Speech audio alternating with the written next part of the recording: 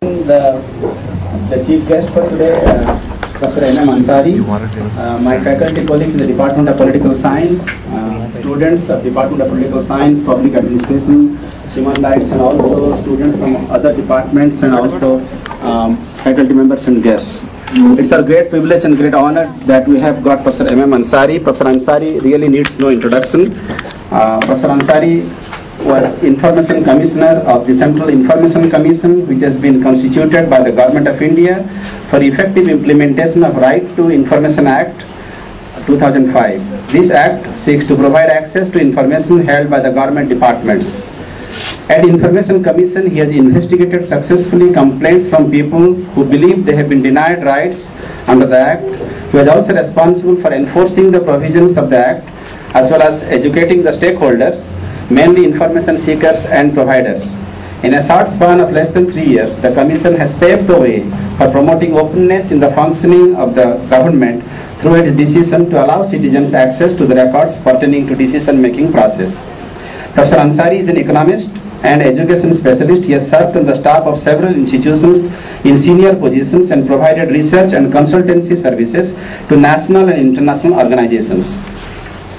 He has made significant contributions to the growth of knowledge, particularly in the area of human resource development. He has accomplished several research and policy-oriented studies that focused on planning and effective implementation of relevant programs. Professor Ansari holds a PhD in economics, PG diploma in public finance, MA economics, first division from the University of Buckingham in England and Aligarh University. Professor Ansari was earlier Professor and Director Hamdard University 2004 and 5 and Director of Distance Education Council Indira Gandhi National Open University 2000 to 2003. He also served as Senior Economist at the Federation of Indian Chambers of Commerce and Industry FICCI 1996 to 1997. Director of Research Division Economics of Education of Association of Indian University AIU from 1985 to 1994. And Fellow of the National Institute of Educational Planning and Administration 1984 to 85, and a full-time consultant with the Planning Commission of India 1981 to 1984. He has undertaken exercises that supports the programs relating to planning, functioning and monitoring of the 5-year plans. As a professional economist and education of international repute, Professor Ansari has provided consultancy to several national and international bodies and developing countries. He was member of the international team for accomplishment of the education sector reform project for the government of Mauritius, supported by the World Bank 2003 to 2004, Bihar Education Project, sponsored by UNICEF 1995 to 96, expert as an educational planning and finance, the Asian Development Bank Technical Assistance Project on Human Resource Development in Micronesia 1994-95. He is the author of several research papers, more than 120, and profession and books and monographs, more than 17. Professor Ansari has traveled widely in India and also abroad and has visited more than 30 countries in connection with higher studies, participation in conferences for providing research and consultancy services. At Information Commission, he has participated in a large number of educational and training programs and conferences on right to information and its impact on governance organized by radio and TV channels as well as by NGOs and public authorities. His areas of specialization are economics of human resource and education, public finance, educational planning and finance, and rights-based approaches to development. Before we request Professor Ansari, may I now request our student Falak Arif to offer a bouquet of flowers.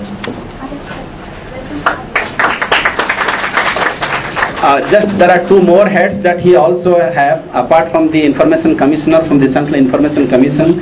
He has also served this nation well with distinction as an interlocutor for J&K talks, and also he is a member of the University Grants Commission. So may I request all of you to give a big round of applause to Professor Ansari. So Professor Ansari Sahab will speak about 20-25 minutes. Thereafter he will be taking some Q&A. Okay? Thank you very much.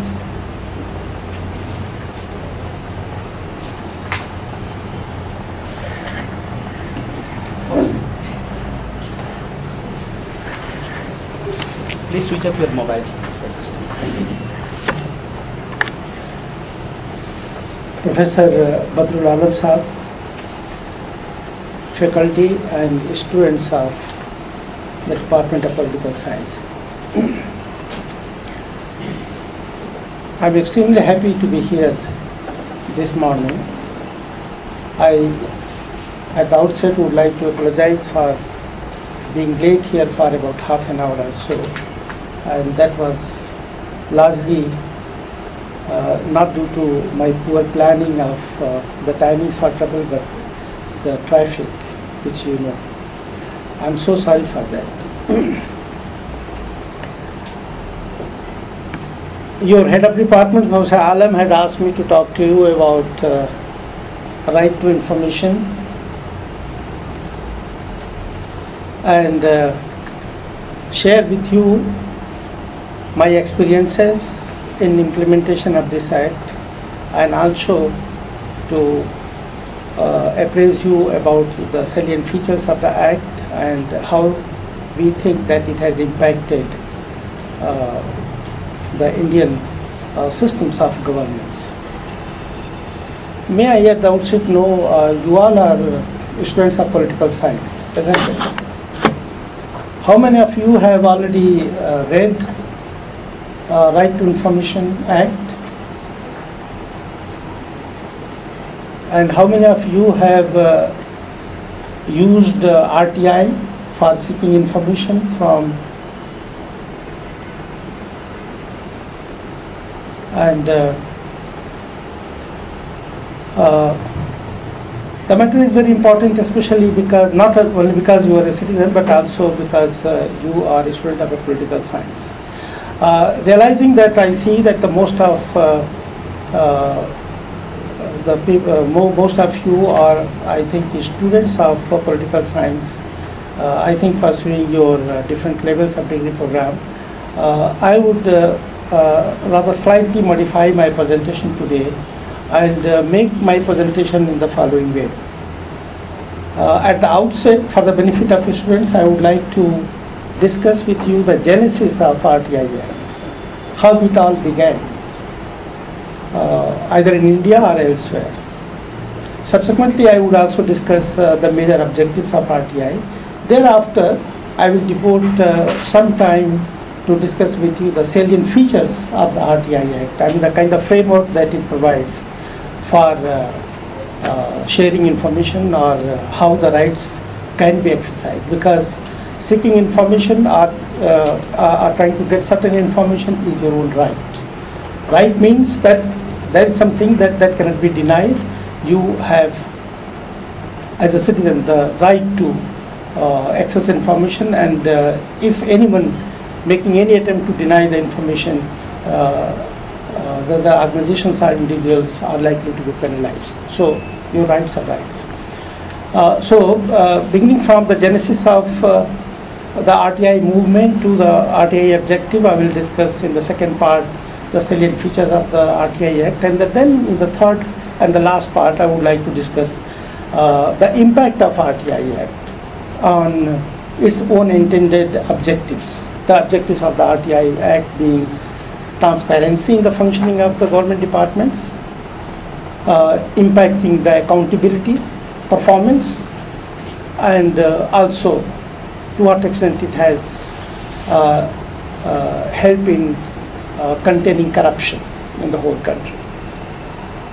So let me begin with the genesis. I have been able to identify at least there are three major forces which have led to grant of this right to information, right to know in most of the countries. And of the three major forces, the first and the most important is the information revolution, or the knowledge revolution that we have been talking about. In the last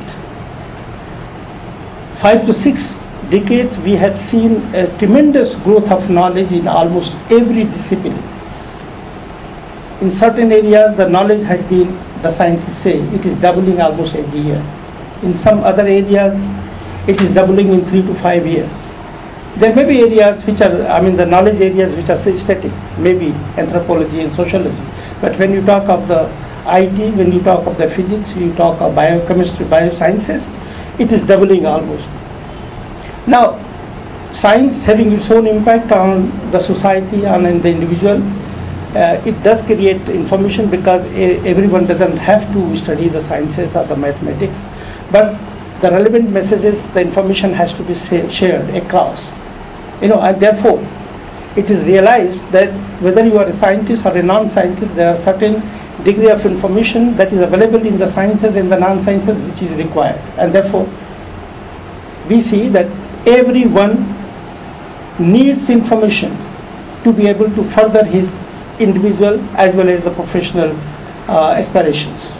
So the information is required by the individuals, by the organizations, by the societies, by the families, by the countries. Everyone needs information, and the information is so critical. For example, a farmer in the villages, he needs to know about the high yielding varieties which can produce better results with the lesser amount of investment of his time and energy. He needs to know about the information where he can sell his own products. The people in the rural areas would like to know as to what has happened when a politician has promised them to provide them roads or hospital or telephone connection. So he would like to know why, when it was promised, has not been delivered to him. Likewise, an entrepreneur, a businessman would like to know the tax structure, the incentive that is being given, the areas where he can invest in, the kinds of technology that he can make use of. So even the entrepreneur would like to have certain degree of certain information without which he cannot function in the society, without which he cannot carry forward his own businesses. There are lots of empowerment programs and schemes. Say for example the women, they have the rights, they have the entitlements for protection, for having a fair share in the society, for development, and therefore they would like to know the various laws governing them and giving them the entitlements and giving them protection from the law.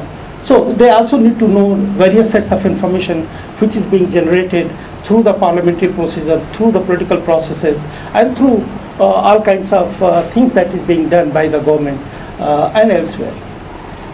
You as a student or the teacher also need to know certain things. Say for example, a teacher would like to know how, why he had not been promoted, why he had not been recruited, why he had not been appointed, what was the criteria, who were the members of the selection committee, what criteria, the basis they had for. You as a student would like to know what are the various courses being offered elsewhere, how can you further your progress, and what basic information that you can have about yourself. For example, you would like to know why your teacher has failed, and you would like to have access to your evaluated copies, for example. So what I mean to say is that in the knowledge society that we talk of, where the knowledge is the driving force and information is knowledge and knowledge is power, and therefore everyone needs certain degree of information, certain level of information to be able to formulate his own response, to be able to realize his own aspirations, and therefore information is needed, and the people have been asserting and asking for the information. And it has also so happened that in the last 7 to 8 decades or so, we have been seeing, and I come now to the second force. The one I have talked about, the knowledge and the information revolution, now being the force to create conditions for sharing of the information, for ensuring free flow of information, because everybody needs information. Now the second most important is that what we see is that the system of governance have been changing. We used to have the kingship, we used to have the autocratic government. Now most of the autocratic governments have now been dismantled. They have been crumbling. The democratic countries and societies are being formed. And most of the democratic countries now, they have incorporated in their own constitution freedom of expression, freedom of speech, and therefore they have been guaranteeing. You may recall the United Nations Charter in the section 19 has very clearly said that every citizen in all the democratic countries will have freedom of information, freedom of speech, freedom of expression. And corresponding to the Section 19 of the UN Charter, the Constitution of India under Section 19 also incorporates freedom of expression and the freedom of speech. Incidentally, the Constitution of India, when it was implemented in 1950, it did not talk about the right to know. So you have had the right, or the freedom of expression, you had the freedom of speech, but you never had the right to know. So we were exercising our own rights of freedom of expression without having the right to know actually what is all happening. In due course of time, because we did not have the right to know, many a time when the tax money was being used by the government, lots of corrupt practices were taking place, and it was found that the money that was meant for public purposes, that is for construction of the roads, hospitals and the schools, were being pocketed by the bureaucrats, by the contractors, in connivance with the political bosses. And you know the popular saying, because in late 80s there were some studies undertaken by the Planning Commission which showed that the large amount of money that was being invested for the public purposes, only about 15% was reaching to the target group. And that report was never published, but the then Prime Minister Rajiv Gandhi mentioned, and that is what we have been all knowing. But whatever Rajiv Gandhi had said was not on his own speculation, but because of a study that was conducted, and the study was buried, it was not made public. But the fact remains that there was some degree of secrecy in the functioning of the public departments. There was some degree of secrecy in the management of the government funds, and that nobody knew how to really access that information. There was no way to penalize those people who had pocketed for personal gains the money that was to be used for the public purposes. You know, those kind of revolution started taking place, and the civil society made it a point to talk about it, and they began to put pressure on the government to bring in a kind of legislation that will assure freedom of information also. And because of the exposure of the various corrupt practices in different parts of the country, at least 9 states in India passed some kind of Right to Information Act. And it so happened when those states, beginning from the Andhra, Maharashtra, Gujarat, some other states, they passed the legislation, and the benefit of those acts were already known, that the corruption in those areas reduced. And therefore, the central government also decided to pass a kind of legislation that is to be passed by the Indian Parliament. And it so happened in 2002, in the India government, Right to Information Act was passed, but it was never notified, it was never implemented somehow, and that happened only in 2005 when the UPA government came, and UPA also had promised, and thereafter the Right to Information became actually the Right to Know. The law was passed. I may also mention that this revolution, while was taking stronger roots in this country, but at the same time elsewhere in the different parts of the world also the right to information or the freedom of information was being talked about. Till 2000, as many as 30 countries passed legislation on right to information. And thereafter, after 2000, till now, at least hundreds of the countries, they have either passed the legislation or they have modified their own law. So the right to information has become such an important tool to access information, to ensure accountability, to ensure that there is a transparency in the functioning. That has become a culture of governance, and therefore, in our own country, it required prominence. And this is how the Right to Information Act has been implemented. Now let me come to the third force, which is equally important. There is a move from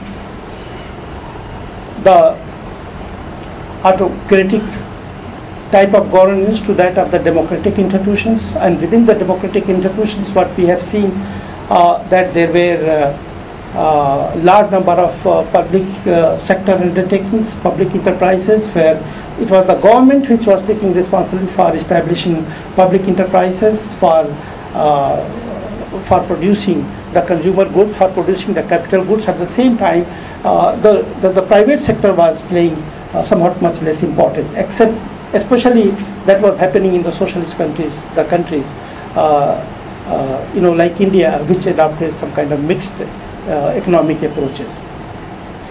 Now, what happened in a country like ours, which is so diverse in terms of geography, in terms of ethnicity, people began to feel that even though it is planned at the central level, it is not possible to capture the needs and aspirations of the people living in different parts of the country.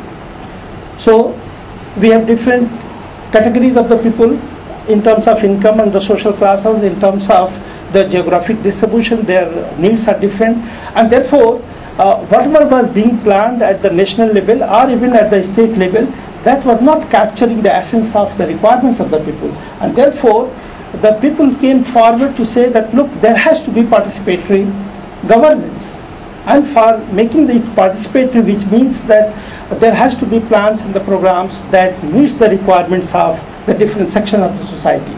So we have various schemes for the rural people, for the urban people. We have schemes for deprived communities, SC, ST, minorities. You have the overall plans, and then you have also the sub-plans meeting the requirements of different sections of society. So the civil society again needed much more information and wanted to participate in the entire governance process, beginning from the central level to that of the state level to that of the panchayat level.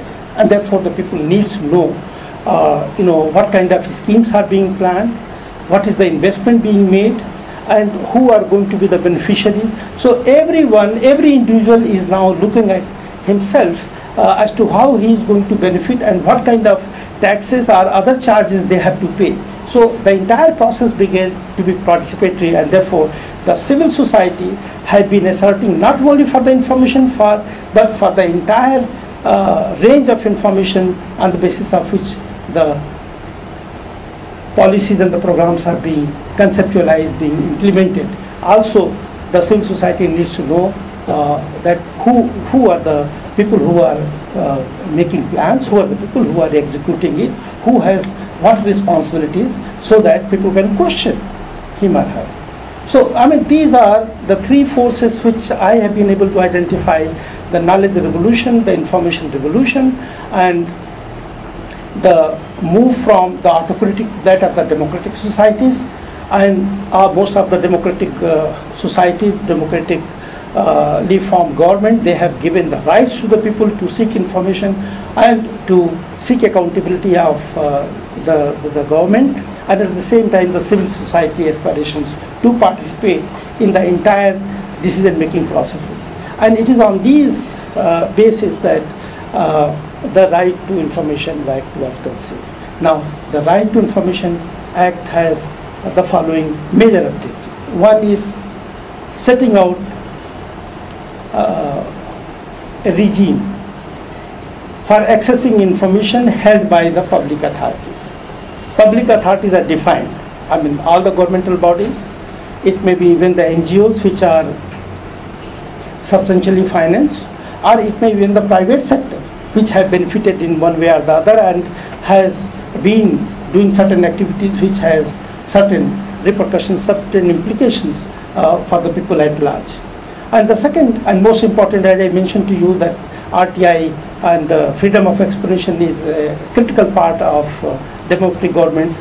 Then the second objective is to maintain the paramountcy of the democratic principles. It talks of democratic principles, and the democratic principles have to be made of the paramount importance, so that people have faith in the democratic process, people can access information, people can question the authorities, the bureaucracy, the political bosses, or whosoever is responsible, whosoever is making use of the governmental money, whosoever is being paid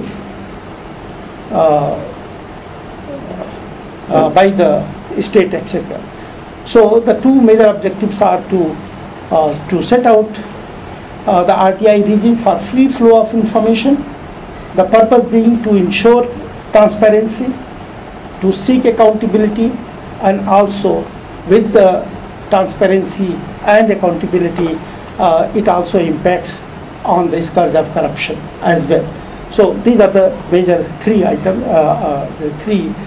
major objectives which are stated in the RTI Act. Now let me come to the RTI framework and how it is able to meet these expectations. These objectives of the RTI Act. I may mention that in the RTI Act, it is one of the most comprehensively drafted. And I may also share, there was recently an international study to assess as to which country has the best RTI Act. And India's RTI Act was rated as the second best in the world. It is second best in the world. Now, to assess the worthiness of this act, I may mention that there are three major stakeholders or actors that have been identified in the RTI Act. In describing the salient features, I would like to, rather than going by each of the sections, because that might be very boring for you, but I would like to mention that what are the three major actors, are the stakeholders, and how they are involved in implementation of the RTI. So one of the most important actors is, of course, you, that is the information seeker.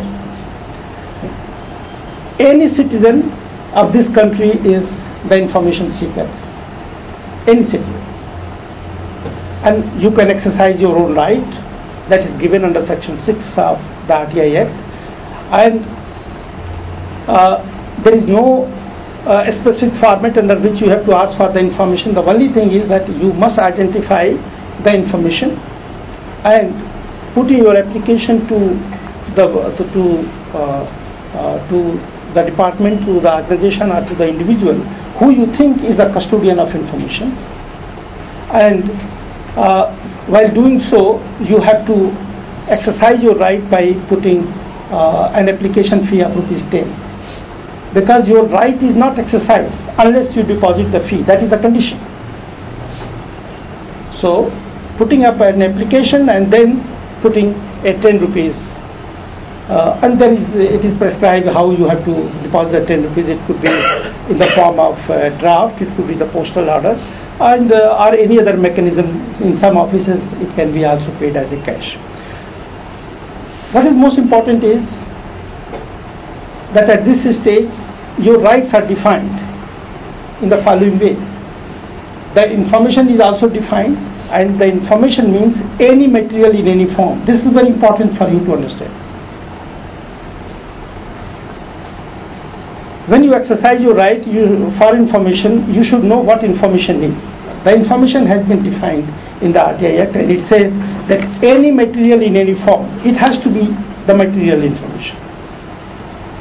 It could be a note sheet, it could be the email, it could be anything, which means that you cannot question in the form of various kinds of queries and ask why, whether, if. You can't put it a kind of question marks. You have the right to access information the same way as any police officer, investigating officer has, that whenever there is a theft at any place, they immediately go and grab everything, they search and seize. They have the right. Likewise, when you suspect that something has happened wrongly and you would like to know, so you have the same right as any of the investigating officer, and you can ask for search and seizure of the entire document, which also means that you also have the right to scrutinize the document. You have right to inspect the document. At times you may not be very sure about certain information, so you would like to ask the concerned department that I would like to seek certain information relating to certain such activities, and in that connection we would like to inspect the entire records and documents. Upon your inspection, you will identify as to which information is to be given, rather than just asking everything in the sky. You can't go on fishing spree for asking for the information. It is very important to know your rights. Right, that yes, you have right to ask for information, and that you do it when you specify the information, and the information has also been defined, that you would like to have copy of such and such order, you would like to have copy of such and such notices on the basis of which such and such decision has been taken, and so on and so forth. So it has to be the material information you need to specify. Then we go to the second stakeholder. That is, so on the one hand you have the right. The second stakeholder, that is the information provider. The information provider has the obligation to share the information. I mean, this is very much important. And this is how you say that, yes, public servants are all public servants and they have to serve the society. Their role had not been taken as a right, but they have the obligations. The public authorities have the obligation to furnish the information, and in doing so, their obligations are also very clearly identified. In the first instance, there is a detailed provision under Section 4 of the RTI Act which says that every public authority will publish the whole range of detailed information about vision and mission of the document, about the authorities, or about the decision-making processes for which you have, the executive council, the boards, and the various committees, and what is the reporting system, what is the hierarchy, and then how many staff have been deployed for which activity, what is the compensation that is being paid to them, what are their duties and responsibilities. You ask for any detail, they have to publish. Every organization has to publish the entire details, and at the same time they have to publish from time to time all those developments that take place. For example, when you go to the railway station, or at the airport, or at the police station, you find the records that as to which airlines is delayed, or at what time it is flying and from which gate. You can have the entry. Likewise, you go at the railway station, you have the pressograph, and every set of information is available. You go to the police station, they will know that what kind of crimes have taken place in the previous weeks or months, and how many cases have been solved, and so on and so forth. This means that every public authority, as and when they have completed any exercise, they have to put in the public domain. As it happens that when the university has to take certain admissions, they do announce the admission policy or the recruitment policy. They also tell that which exam will be conducted, by what time, the results will be declared, who are the people who are selected, who are the people who are not selected, so on and so forth. So it has to be put in the public domain so that you don't have to unnecessarily put in an RTI application to know about all these. So this is the obligation. The public authorities, they also have the obligation to inform to the people as to why certain decision has been taken, and they have to inform at least to the persons who are affected. So whether it is a matter of recruitment, whether it is a matter of award of any contract, whether it is a matter of giving the punishment. So even if a student has to be expelled, the reasons have to be recorded very clearly. That what is the crime one has committed, what is the illegality that has occurred, and then what are the processes, what are the laws under which certain action has been taken. These are considered to be very important in a diverse society where you suspect a lot of discriminatory practices, either on the region, religion, ethnicity, and so many other factors relating to the groups. Then the public authorities, apart from disclosing the information, they have to make certain arrangements for furnishing the information. So they have to have the public information officer. They have given the details of the procedure that they have to follow, and even those who are physically challenged, they are to be assisted by them. So the obligation is so much, not only confined to disclosing as much as possible, but also facilitating any information seeker, even if he is physically challenged person, even if a blind person approaches, the CPIO is supposed to be recording the set of information that is required by him. And the PIO would also inform as to what is the charge that is, the money that he is going to charge. And he has to charge only as per the prescribed. For example, 10 rupees RTI application fee, 2 rupees for photocopy, and so on and so forth. And they are also required to furnish the information within 30 days. And if it doesn't furnish the information, that will be deemed denial of information. In which case, if the matter lands at the Central Information Commission, to which I will come to later, they will be penalized at the rate of 250 rupees per day. So there is a penalty. So his obligation is to furnish information as much as possible, and then within the stipulated period, and also charge the reasonable amount as has been prescribed by the government, and beyond that he cannot do that. In case part of information is not available with him, it is available with someone else, it is his responsibility to pass on your application to the concerned person under Section 3 of the RTI Act, asking the other public authority to furnish the information to you, and then within 30 days. That's very important, about the RTI Act, that it is so precise that how you have to ask for the information, how you have to seek information, in how many days the information is to be given in. If it is not given the way you have asked for, then whatever rights, and you accordingly approach. But I may also mention to you here, if you ask for a voluminous information, 500 pages of a particular document, he may deny, saying that the information asked for is likely to disproportionately affect his office timings, and therefore he would, the information provider would expect you to ask for certain information which would be easily given without disrupting his normal activity. That is why under the rights, you have the right to inspect the document, so that you can reduce the burden of on the government for furnishing the information. So that is very important. At the same time, they have also been given the power not to disclose certain information. So while they have the obligation to disclose information as much as possible, but at the same time there are certain information which has been identified that is not to be given, and the information that is not to be given are: one, any information, the disclosure of which would affect the national economic interest or integrity of the country; any information which has been forbidden by the courts; any information which has been received by the foreign government, the disclosure of which will compromise the relationship with the country; any information relating to the ongoing investigation about certain disciplinary action or some other activities; any information which relates to a third party. Third party here means that you become the first party because you are seeker of the information.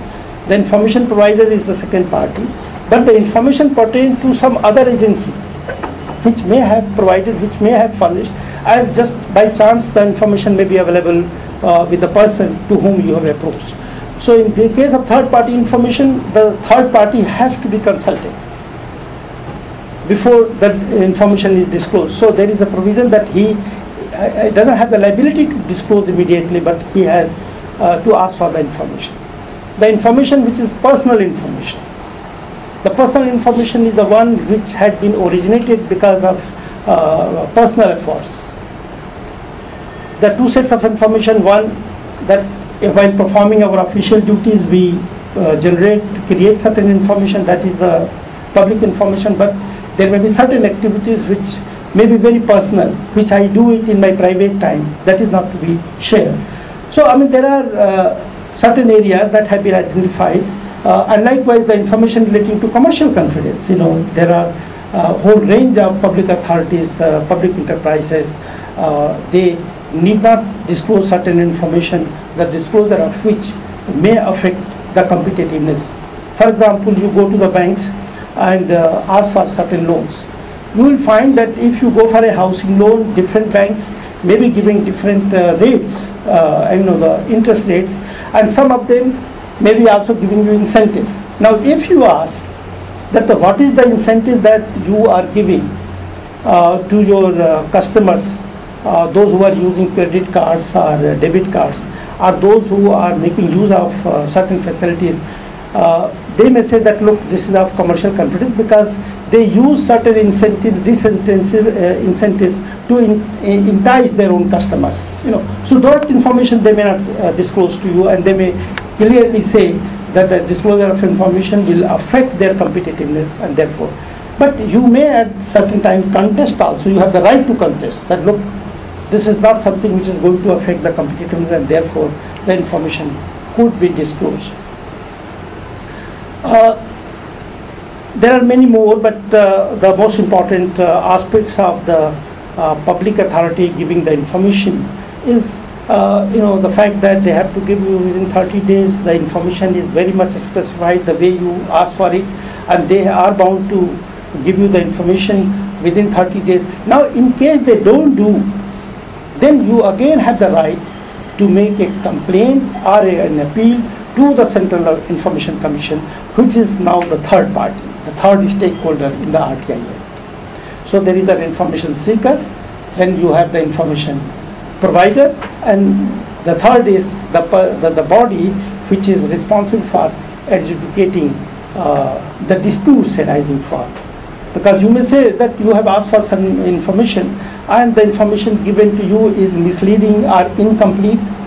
You may say that the information had been refused to you under certain provision of the Act, as I mentioned to you, the exemption clauses, and then you may contest that these exemption clauses have wrongly been imposed. No, so you have every right to dispute on this, and then it is the Central Information Commission which will now review and examine. So the Central Commission, Information Commission has, and then you have the State Information Commission, because this act is very much unique in the sense that you have the unique act which is uniformly applied to the central as well as state subjects. For the center, you have the Central Information Commission, and for the state subject, there are various departments under the state governments, and they are being looked after by the State Information Commissions. So the Information Commission acts as enforcer of the RTI Act, the various provisions, and also as an educator. Enforcer in the sense that in case any information is not given within 30 days or has been denied, or the public information officer has not dealt with the RTI application properly, you may question him and say that you have been unnecessarily harassed, and therefore the Central Information Commission will not only impose penalty of 250 rupees to the extent of 25,000 rupees, and that penalty has to be paid out of the personal salary, from the salary of the public officer, not by the organization. And at the same time, if you are able to impress the Commission that there has been unnecessary harassment, and because the information has not been given to you on time, you have suffered a great deal, because in terms of wages, in terms of your travel expenses and so on and so forth, the Central Information Commission can also award you compensation. I mean, these are the very important features of the RTI Act. So the Central Information Commission, as you know, is a very powerful body appointed by the President of India on the recommendation of the Prime Minister of the country. They are equivalent to the Supreme Court judges, and they have all the rights and privileges, and the manner in which they examine the cases, they follow the same approach as of any civil court. So it is a very powerful body, and their decisions are very much binding, and this is how the implementation of the RTI Act is imposed, enforced. And also, wherever the information seeker has erred. For example, you are asking for certain information which is not available in the form in which you have asked for. The Central Information Commission will say that, look, you have right to scrutinize the records, you have right to inspect the files. You have not asked for the information in the form in which it is available. So it can inform you. In case the information provider has refused to share with certain information on the basis of certain exemption clauses, the Central Information Commission will also interpret the law and accordingly say that, look, whether the PIO has properly interpreted or he has misinterpreted the law, and therefore the decision notices of the CIC becomes binding on them. So this is what the role that CIC plays. Let me now, I think I'm taking a lot of time. I come to the last part of my presentation, that is the impact of RTI. The first is there we see that there is a greater degree of transparency.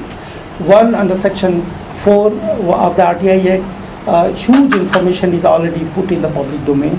You don't have to ask for it. And thereafter, through RTI Act also, a large number of information has been asked for. And because of the transparency in the functioning of the public bodies, you see that huge information is available. People have been asking for information relating to the entitlements, beginning from the food grains to that is the poor have the entitled for. You ask details of the scholarship and the manner in which it has been distributed. You ask for the admission policy, etc. All these information now are in the public domain. Earlier, I can say that your evaluated copies were not being given to you, especially in the annual examination. Now you have access to all those information. The information relating to the teacher's appointment, was not very transparent, and therefore, to ensure transparency, you have the APIs, the teachers who know about it. So there is a huge, amount of information that is available in the public domain. So we have seen the transparency. Now with this, we also see that there is a greater accountability in the functioning of the institution. So the people's entitlements for either for the job, for the health services, and for other benefits are being actualized. People, those old age pensions, they get their own pensions. The people in the rural areas who are entitled for the jobs, now they are getting their jobs. You have a scholarship scheme for ST, and the OBCs. It is by and large fairly distributed. There were cases where at the health centers, the doctors and nurses were not seen, or there was rampant absenteeism in the schools and colleges. Now you see that will be also checked up. There were cases where lots of medicine were being supplied and nobody knew where the medicine was going. So there is also accountability of those supplies by the government. So we see that there is also improved degree of accountability, and much of the petty corruptions have now been reduced. So what we see now, there is a real impact on the corruption, which is also one of the objectives of the RTI Act to contain the scourge of corruption. And on this account, we see, I don't have to tell you, all the corruption that is being talked about today, whether it is 2G, 3G, or the Adarsh Ghotala cases, so many, all these have been exposed under the RTI Act. Nowadays, you see a lot of discussions on the CBI director meeting, the politicians across the political parties, the BJP, the Congress, and the Communists, and those who have been implicated in some corrupt practices. They are trying to beat, and one doesn't know what they're trying to sort it out with. So what we see that the impact is total. We have the transparency, we have seen the improved accountability, and also there is an impact on lesser corruption. At the same time, as I talked about the people participation, we have now the participatory approach. People and public and private projects are now being taken up. And in most of the rural areas where any scheme was being planned, that was not in consultation with the local people. Now the local people are asking for whether they need a school, or they need a hospital, or they need a pond for water conservation, and so on and so forth. So the people have the greater say now in the development process as they had before. Now to conclude, if this is all to happen, this will require more and more awareness and understanding of the provisions of the RTI Act, and proper prudent approaches to apply and use the RTI Act, so that we put in the public domain huge information. At the same time, it requires also to promote some degree of information literacy, which means that everyone has to take certain decision on the basis of information, and you have to take what we call the informed decision. If somebody asks for why are you pursuing such and such career, you don't have to say that I like it, but you say that, look, I see that there is a future in such and such career, this such and such career is more rewarding than the others, and or you make your own assessment that this is what I can do, this is what I cannot do, this is what you can afford or you cannot afford. So what you do is that you take into account number of factors, both which are personal in nature and also the societal, and then on that basis you take certain decisions. That is much more important, and this is how everyone is able to realize his own aspirations, his own objectives in the life. So for personal and professional development, use of information and taking decisions on the informed basis is the most critical for furthering the societal interest, for furthering the individual interest, and also the national interest. So I think at the last we need to work further towards improving the information literacy, knowing what is available, where it is available, and how to access the information, and then how to take an appropriate decision for the benefit of self as well as for the society. And at the same time, it is an empowering tool for every one of us to create a society, to create an environment in which we can see a better future. And I must also say that as I said in the beginning, that the information and the knowledge explosion is so fast and so wide that unless and until you have access to information, unless and until you know what is all going on in this country, elsewhere, you would not be able to create a space for your own self. And therefore, it becomes very, very important to take informed decision, and that is possible only when you create a situation in which you have free flow of information on the basis of which you can take appropriate decisions. Thank you very much.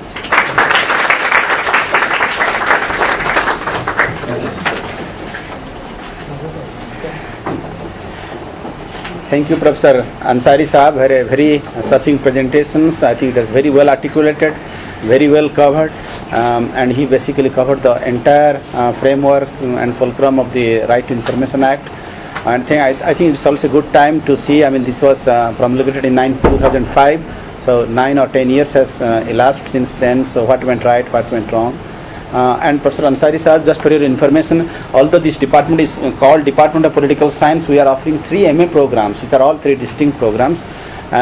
Department of MA in Political Science, MA in Public Administration. So we do have a lot of students right in this particular room who are taking MA programs in Public Administration, and they learn about Indian administration, they learn about governance, about transparency, and about everything.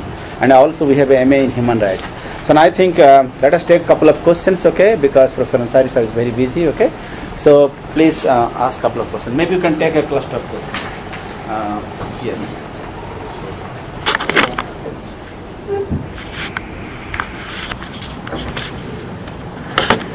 Good afternoon, sir. It has been a very interesting session with you. We have got to know many things about RTI. I would like to ask you a question, sir. That I'm concerning this Delhi Judicial Services case which has been put up right now. There is one person who applied for the services, and he missed the cutoff by 2 marks. So he has placed an RTI to seek review on particular 2-3 questions. That the answers of these questions, which has been given by the counsel which has been given by the board is wrong. He is supposed to ask questions like these. So basically, what my question is that, sir, in such circumstances, when people are asking so many questions, if they miss the cutoffs by 2 marks, 3 marks, it may be, he might be right, but don't you think that this is too much intervention into the government proceedings? I mean, don't you think that it will slow down our already burdened bureaucracy? And second question I would like to ask you, sir, where would you put a distinction between RTI and a PIL? So I would like to ask this. Let us take a couple of questions as a cluster, okay? That lady, yes. Oh, sorry, yeah. Namaskar, sir. Sir, since long there has been a demand to bring private sector and political parties under the purview of the Act. What's your take on this, sir? And how, if granted, how does this will be playing the scenario after that? Thank you. Yes, Good afternoon, sir. I'm a student of Masters in Public Administration. Sir, as you rightly mentioned that India's RTI is the second best in the world. Sir, I have a question then, why political parties in India, let it be from regional to national, let it be Samajwadi Party, BJP, except Aam Aadmi Party, why are they so reluctant to why are they so reluctant to release the source of their funding, is that donation? And even if they are, then why judiciary is not like interfering in this thing? next, yeah. Good afternoon, sir. Occasionally, sir, we come across the new or right RTI activists in the newspaper. So, how can one become RTI activist? Could you please illuminate a little bit? So, I am Shahid in the public administration. My question is that, no doubt RTI has been brought in and it has, to large extent, it has brought accountability, responsibility and transparency. But at practical level, sir, we see that many of the RTI activists have been killed. So, is there any institutional mechanism for the protection of RTI activists? Yes. Sir मेरा प्रश्न है आपसे कि sir RTI को ग्रामीण क्षेत्रों तक पहुंचाने के लिए किस तरह की कार्रवाई गवर्नमेंट ने की है, अब तक कितना सफल हुए हैं और फिर क्या इनिशिएटिव सकते हैं आप पहुंचाने के लिए, क्योंकि ग्रामीण संख्या हमारे देश में बहुत ज़्यादा है, वो इन्फॉर्मेशन नहीं पहुंचती. Any female students? Okay, yes.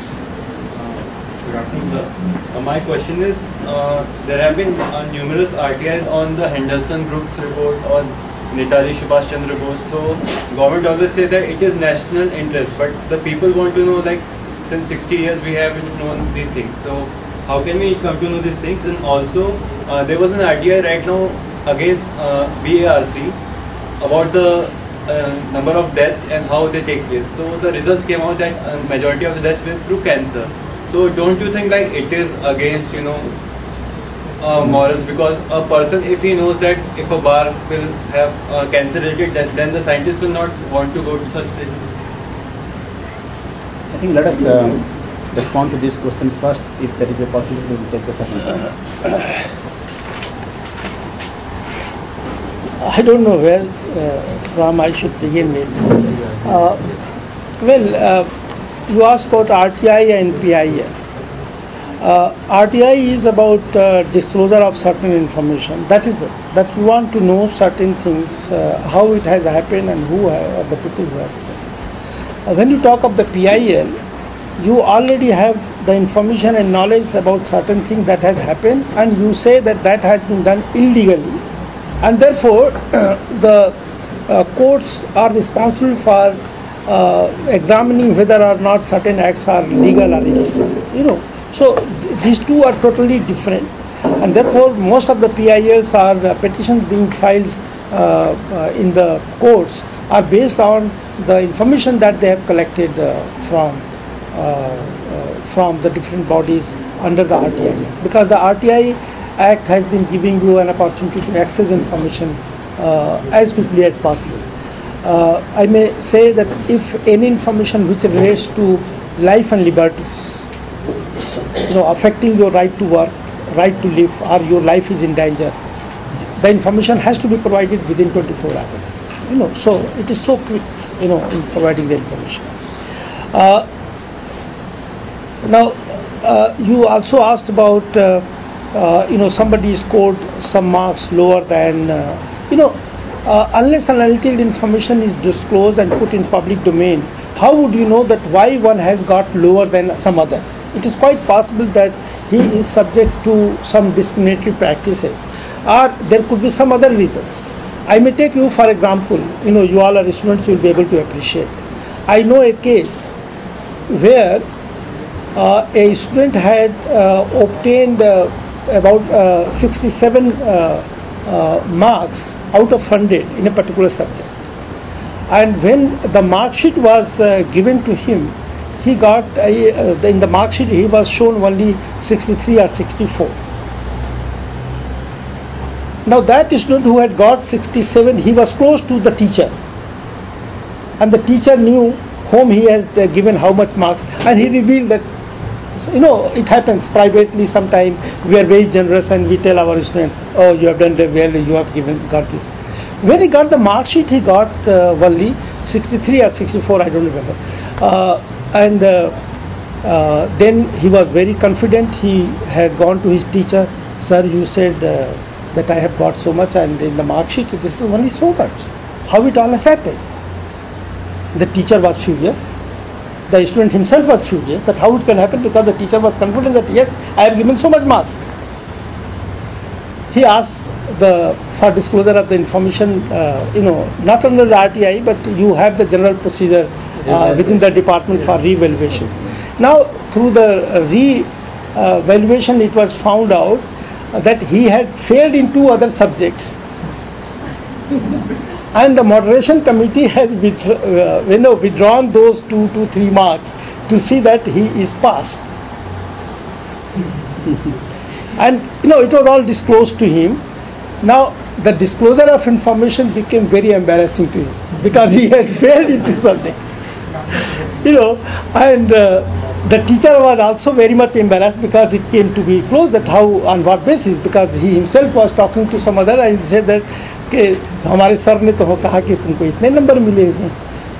Sometimes the disclosure does play an important role. It reveals how the department has acted and where he was there, and then also the responsibility of his or his teacher. So here the point is, you also asked, there may be some errors in the subject. This we very often face in UGC NET examination. If some of you are the postgraduate students, you will find, especially in the science and math subjects, large number of complaints come and they say that, look sir, the answer to such and such question is this. They contest, and many a time they are right. And sometimes they are also wrong.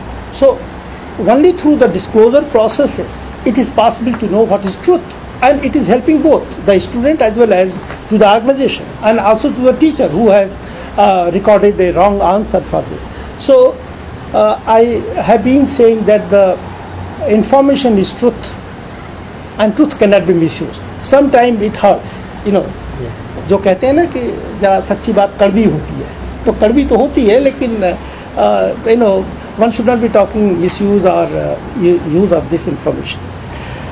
Now coming to the political parties and sources of funding, the CIC has already given its ruling that they must disclose, they must be treated as public authority, they must disclose the sources of their funding, and I must tell you that this is one of the most important source of corruption in this country. As long as you have the electoral process, you have to contest elections, and the election is costing huge money, and then the money comes from different sources, including the donations and those who pay the donations. The popular saying goes on, one who pays calls for the tune.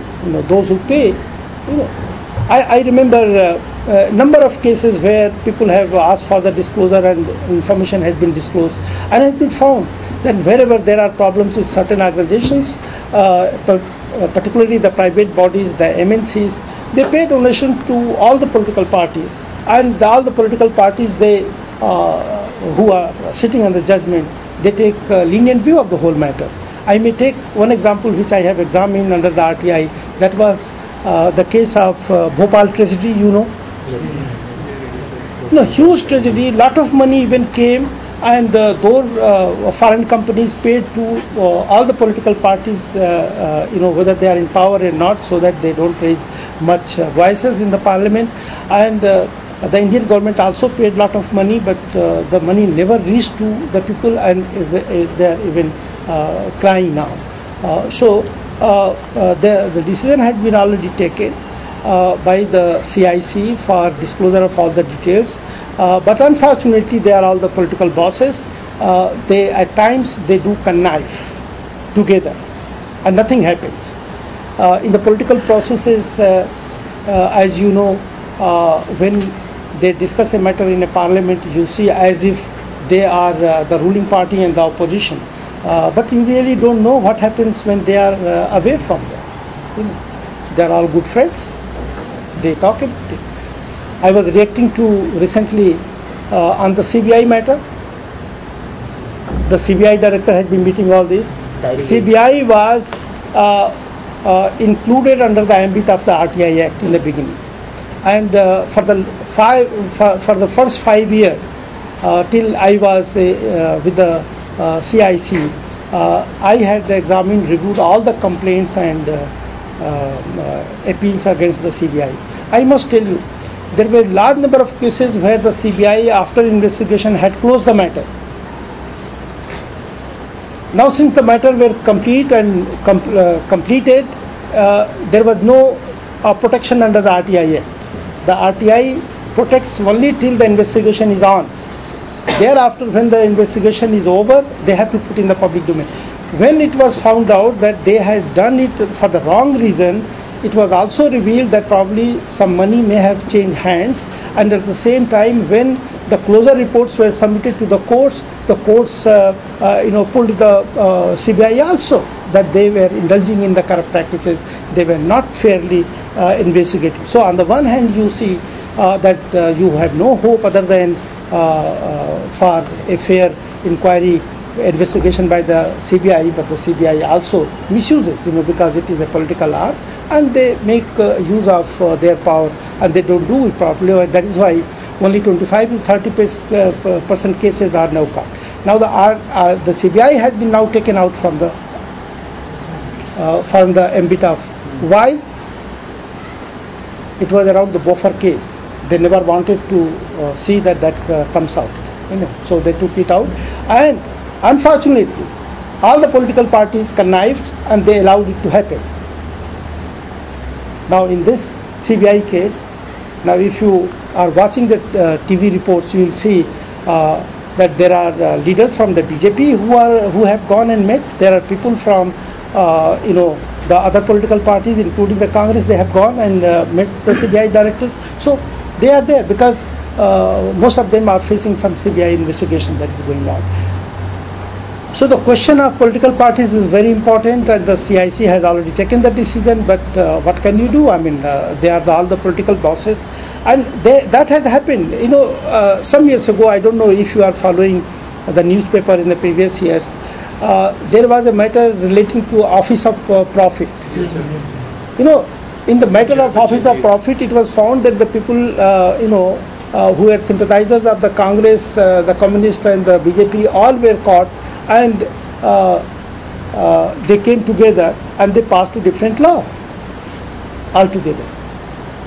So the political parties, they look to us that they are different parties, but at somewhere when they have convergence of interest, they take their decision in their own interest, and therefore they forget about others. And the case in point is the Office of Profit, the political parties and their funding, and so on and so forth. Why judiciary is not interfering? I mean, it's very difficult. It is not for me to decide why judiciary. Judiciary takes up all the cases which is filed to them. And are you saying that the judiciary is free from corruption? They are also fixed up. RTI activists, anyone who has social concerns and you are able to collect information why your friend has not got the admission, why your friend has not got the employment, why your friend has not got the scholarship, and so on and so forth. Why your family members who are interacting or having interface with any public department, they are being denied of loans, or they are being denied of electricity connection, or they are being overcharged, on any account, or one has paid, excess taxes. Why the refund is not? So if you begin to put in all these cases together, you become the RTI activist. But there is no way to save you, because what happens is that when you try to expose others, and the others are threatened, then definitely they would try to find out either to fix you up or eliminate you. So that is what it goes on in the society. Really, I have no answer to this, but except that I say that when you are putting up an RTI application, see to it that you put in your RTI application jointly. You have with you more than one friend, so that it is not easy to identify as to who is the main applicant. So you may be individually harmed, but 10 of your friends cannot be harmed altogether, because you have formed a group. So that is one way to protect the interests of RTI activists. There is a whistleblower act also, which has been passed, I guess. Yeah, but that is to be notified, and no, RTI in ग्रामीण area, ये तो बहुत काफ़ी RTI वहाँ पे खूब use हो रहा है और लोग कर रहे हैं, लेकिन वहाँ दिक्कत ये है कि लोग वहाँ पे इतने अभी पढ़े लिखे लोग नहीं हैं, उनको लिखने पढ़ने नहीं आता. 40% इंडिया पॉपुलेशन जो है वो अभी क्या कह लीजिए कि उनको लिखना पढ़ना नहीं आता.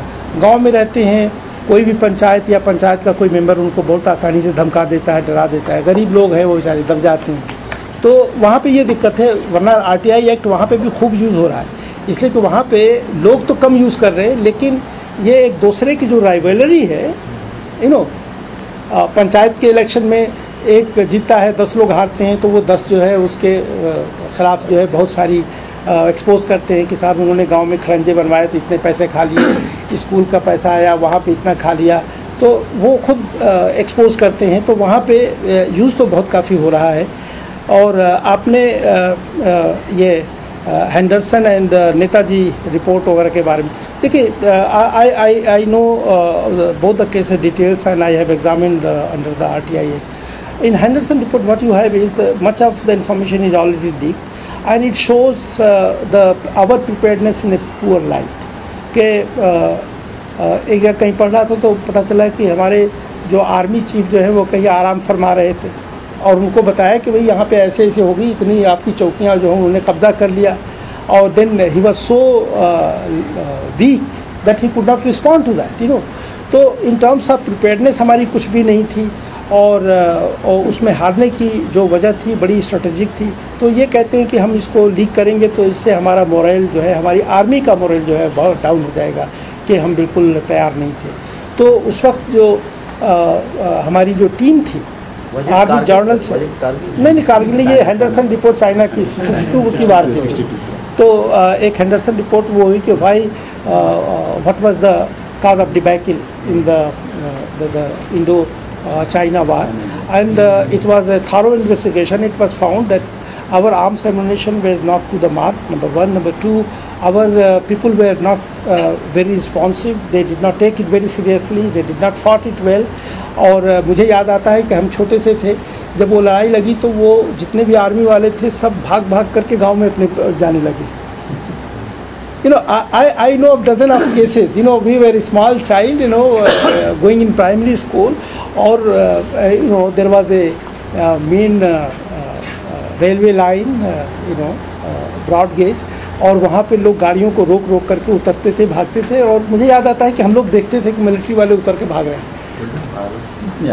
So there were also those cases. So Henderson report, I mean, this is the lighter side of it, but there was a lack of preparedness. As far as Netaji Subhash Chandra case is concerned, 3 different committees have been constituted to know about his whereabouts and the cause of death and all that. All of them have come out with different reports. Now, when we were examining, the Ministry of Home Affairs says much of the information is not available, because some of them, they said that it is all the trunk load of information, it is available, but only about 3 weeks back I was told that the files and all the records have now been destroyed.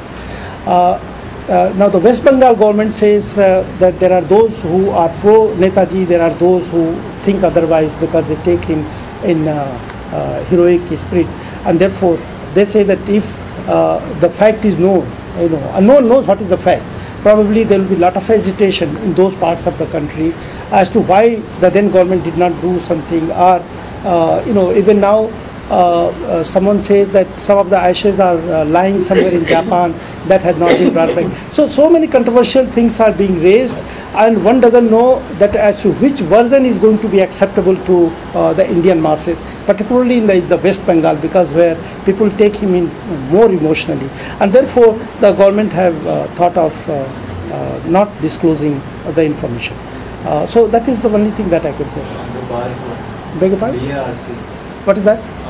The RTI was filed against BARC, so the report came out that maximum deaths of BARC employees through cancer. Which implies? Okay. So the report showed that most of the deaths are by cancer. So will this not lead to demoralization of scientists to join such institutions? Well, that is to be found out whether the cancer is because of certain effects of the projects that they do. I mean, that is a subject matter of investigation. But what is important is that those who are working there are affected maybe by some rays that emanates from the nuclear project. I remember very well in the beginning of our career, my office was located at the Indraprastha, and where you have the thermal plant. And I remember I was staying there with one of my well-wishers, and during the summer we used to sleep in the open, and in the morning I would see so much of the coal, ashes, small particles, they were there. Later on, with maturity, I found that many of our colleagues working in those areas, they were found of the heart diseases because they were inhaling those ashes and all. So it does affect. Now, under the RTI Act, even if it is a private company, you can ask for the information and say that whether or not some such a company has taken approval of the environment department, whether they have taken sufficient measures to see that the people in the vicinity do not suffer from any health hazards and so on and so forth. So, I mean, earlier you never had this right, but now you have the right, and people are asking for the information and making use of it. So which country's RTI is the best? India is second best. Some European, Sweden or something. So just one question. If the government denies information on the grounds of national interest, can a citizen challenge that claim, and where can he do that? CIC. CIC. And in CIC, they have to impress that yes, it is a national interest, national economic interest, and therefore it cannot be disclosed. I mean, there's no time, otherwise I would. What is the economic interest? I would like to offer a formal thanks to Professor Ansari Sahab for being with us, for this time, and for the fabulous presentation he just made. I think there are a lot of ideas that we can take to our respective classes, the MA Political Science, MA Public Administration. Now I request Professor Muslim Khan to offer a formal vote of thanks. Thank you, sir, Professor Ansari Sahab. In fact, when we were listening, the whole talk has a combination of professor as well as a practical administrator, and we have come to know about various nitty-gritties of the functioning of the system, as well as how and what are the various salient features of the Act, how we can go for having or using this Act. On the other hand, sir, all these lectures and information will go a long way in helping us. Many of our students who are from human rights and public administration, they may use it for making notes, and I think that chapter has been clarified much well here. So we are highly thankful to you, sir, and I hope that this will continue in future also. We will be benefited by your experiences. I am also thankful to students and some of the faculty members. The students especially, because they keep on asking questions, and which gives more time to the speaker to enlighten and come out with more information. And you take interest in lectures, that also revives our spirit and our department. Thanks to everybody. I think we have